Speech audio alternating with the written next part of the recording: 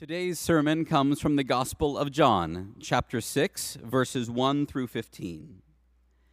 After this, Jesus went to the other side of the Sea of Galilee, also called the Sea of Tiberias. A large crowd kept following him, because they saw the signs that he was doing for the sick. Jesus went up the mountain and sat down there with his disciples. Now the Passover, the festival of the Jews, was near. When he looked up and saw a large crowd coming toward him, Jesus said to Philip, "Where are we to buy bread for these people to eat?"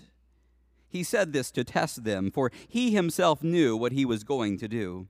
And Philip answered him, 6 months' wages would not buy enough bread for each of them to get a little. One of his disciples, Andrew, Simon Peter's brother, said to him, "There is a boy here who has 5 barley loaves and 2 fish. But what are they among so many people?" Jesus said, "Make the people sit down."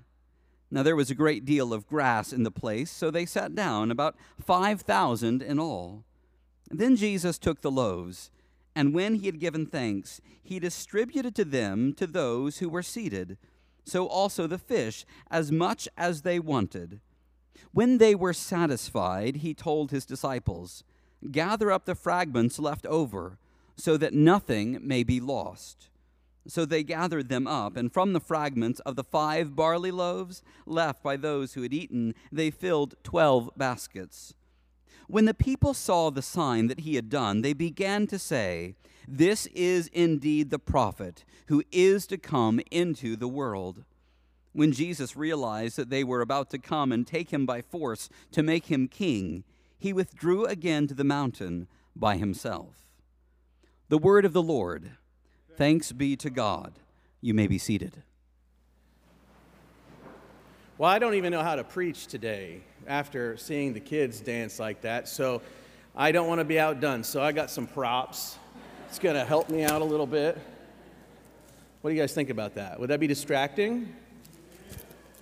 I don't care. I'm just going to keep doing it. Somebody was walking up, Nancy Oliver, one of our former ministers, was walking up, and she noticed I was yawning over there earlier. I don't know if you're like me, but Miss Koenig, your harp skills are phenomenal, but it was like a lullaby that our kids hear before they take naps, and all of a sudden I think I was triggered. Was anybody else triggered? In case you're going to fall asleep, I got these little lasso things, whatever they are, keep you awake. Ribbons. Well, it's a delight to be with you in worship. Let's join our hearts together in prayer.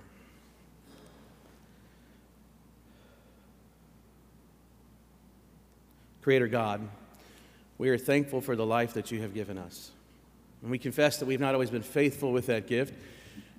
We have been unwise, wayward, foolish. And even though we find ways to walk away from you, we know and believe that you sent your Son to reconcile us unto yourself, to cultivate in our hearts a desire for your will be done and not simply our will be done. We're thankful for the gift of redemption. We also confess as a community that you have sent your Holy Spirit as a counselor, guide, and friend to us. Send your Spirit now to all who can hear my voice. For you and I know that without you I can do nothing. Send your Spirit that this well-known story, this miracle story, may live in our hearts freshly, producing spiritual fruit that we can take with us where we go, making more fruit from your Spirit. It is in the matchless name of your Son that we pray, and God's people say together, Amen. I was out golfing the other day. I know I'm a walking stereotype, a preacher who plays golf. It's my new hobby I've taken up over COVID, that and smoking meats. But I was out playing golf the other day, and they paired me up with 3 fellas I didn't know, and I always tried to hold off on telling people what I do for a living. People don't want to spend time with preachers. Sometimes when you tell them you're a preacher, they overcompensate and start talking about God and the last time they were in church and all this, that, and the other. And I just want to tell them I don't care. Just let me hit my golf ball. A lot of times they go, "Oh, well, I'm sorry, I said that swear word before." And then they get really self-conscious. And I tell them, I don't care, it's fine. Let me hit my golf ball. But really, in sincerity, these fellas said, "What's it like to be a pastor?" I think it's an odd thing for people to think about. They asked me if I was married, they asked me if I had kids, and then they said, what is it like having kids and being a preacher? I think maybe they think that we produce angels. Well, not so. My children are angels in one sense, but they're also very human, just like me. And the other day, they did something all too human that I bet if you're a parent, your kids have done, or you've done yourself, or you've seen someone do. I came in from the outside into the kitchen, and one of my kids was standing in front of the refrigerator, huffing and puffing. It was all the nonverbal but very loud noises they make when they want me to take notice that they're upset. And I say, what's the matter? They responded, there's nothing in this house to eat. And they're staring at a full refrigerator full of food. And I said, well, look in the pantry. And they open the pantry door, and they're standing in front of a pantry full of food to eat. And then they go to the bread drawer. Sometimes there's bagels in there, and they like bagels. And they pulled it out, and hopes were dashed again, no bagels. And they shut it kind of hard and said, there's no food here. And I said, how about all the food you just looked at? Well, it's not what I want. How you see the world and how you interpret the world makes a difference for how you live in the world. My kid was looking with a certain eye towards an expectation that wasn't met, and they found themselves frustrated, even though our house had plenty to eat. At this point in the story, I think the people who had been walking around with Jesus had a certain expectation about him that might have been changed a time or two. They were watching him, seeing him do incredible things. In St. John's Gospel, they called signs and wonders. We often just call them miracles. Whatever you want to call them, he's amassed a huge following, and it's before the Passover. And he walks up this kind of elevated spot, and all the people keep coming. They're wanting to see him, to look at him, to see what he'll do next. There's a couple disciples around Jesus. One's name is Philip, the other one is Andrew. And these disciples are logistics people. They're details people. They're not the people who have the great visions. No, when a great vision is said or shared, they want to know how you're going to get it done. So they're very useful and annoying types, to be frank. Philip says they're hungry. We can't feed them. Jesus says, well, let's talk about that. And Philip says, well, it would take too much money. We don't have that much money. And Andrew chimes in, not sure why he thought to chime in. He goes, well, there's a fellow over here. He's got 2 fish and 5 loaves of bread. But that's not enough, as if anyone thought it was enough. You see, Philip and Andrew see the world the way a lot of us see it. They see the world the way that our entire economic system is set up, through the lens of scarcity. If we don't have enough resources, that means that prices for things go up, competition goes up, and at worst, sometimes we harm each other for those resources, or sometimes we hoard those resources. They look around and see a world that's not enough. And it's the world that you and I inhabit every day. It's the world we're tempted to believe in. I know because a couple months ago, I, like you, watched as I couldn't get gasoline for just a day or two. Talk about a first world problem, huh? Sit at home for a day or two. And I, like you, watched online and judged that woman. I said preachers are also people too, right?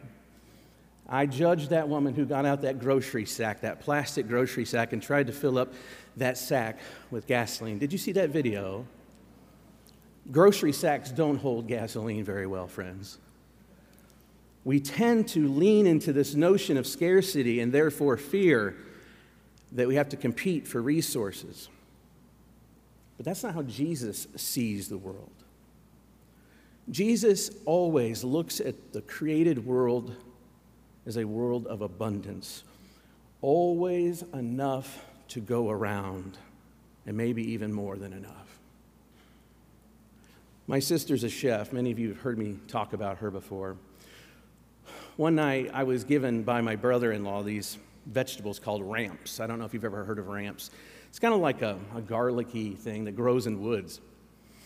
and we were having a potluck dinner for about 50 to 80 young adult folks that came into our house every Sunday night.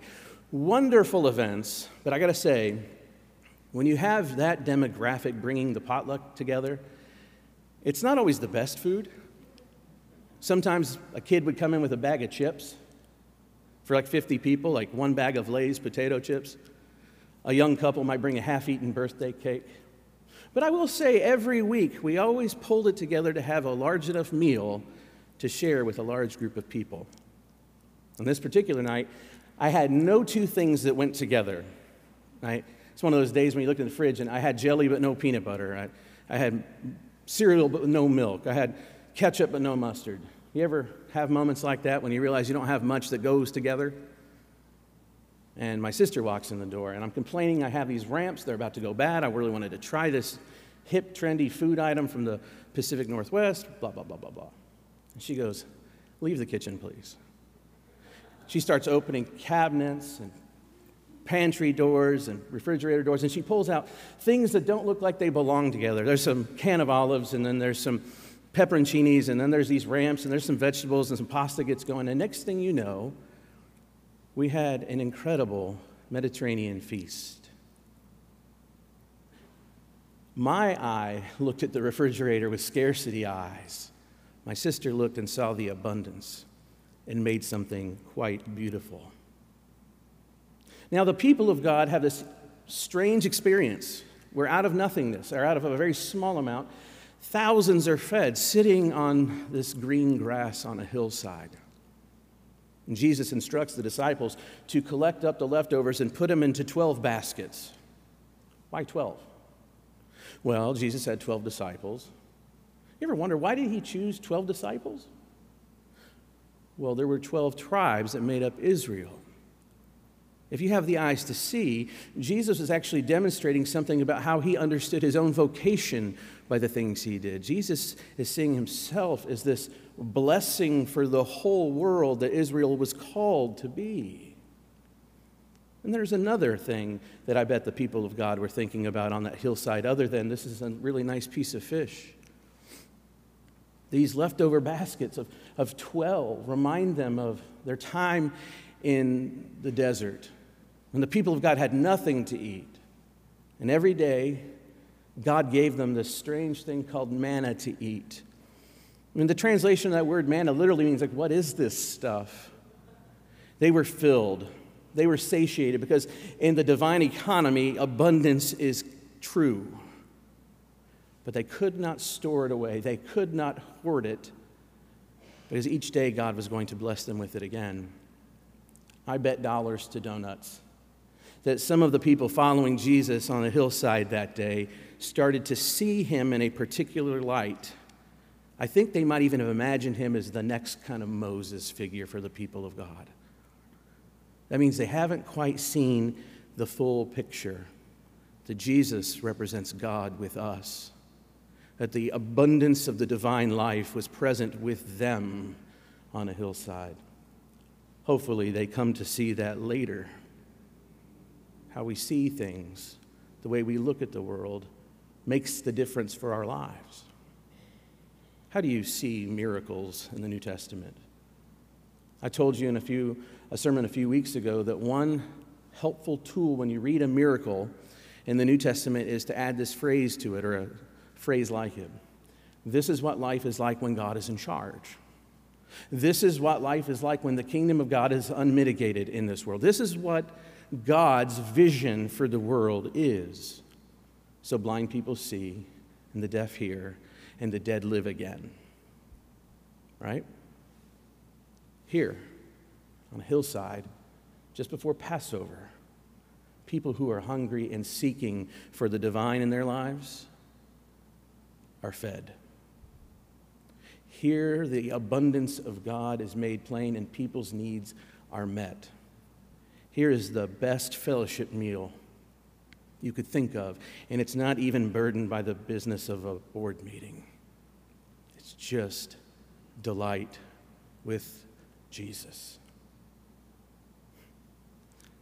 You know, I was reading something this week and listening to stories by Anne Lamott, who's a She's a wonderful writer. She writes she writes novels and she writes Christian nonfiction.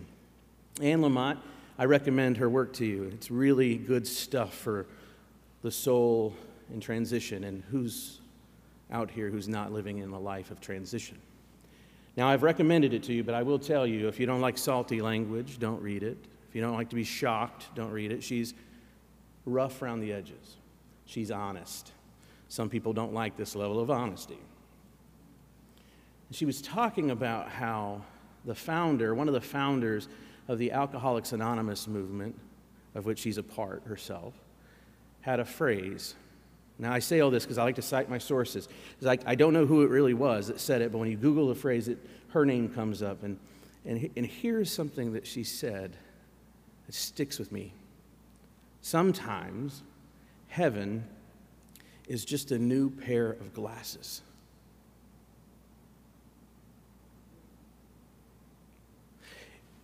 Sometimes heaven is just a new pair of glasses to help you see that God's already here with us. That God's world is an abundant world. There's enough to share. Sometimes this new lens tells us that the myth of scarcity is killing society and it's breaking human hearts. Sometimes heaven is just a new pair of glasses. And we put those glasses on and remind ourselves of great stories like this from the Gospels. We see that there's a world that God wants and is made and is remaking, and it's a world where everyone has something to share.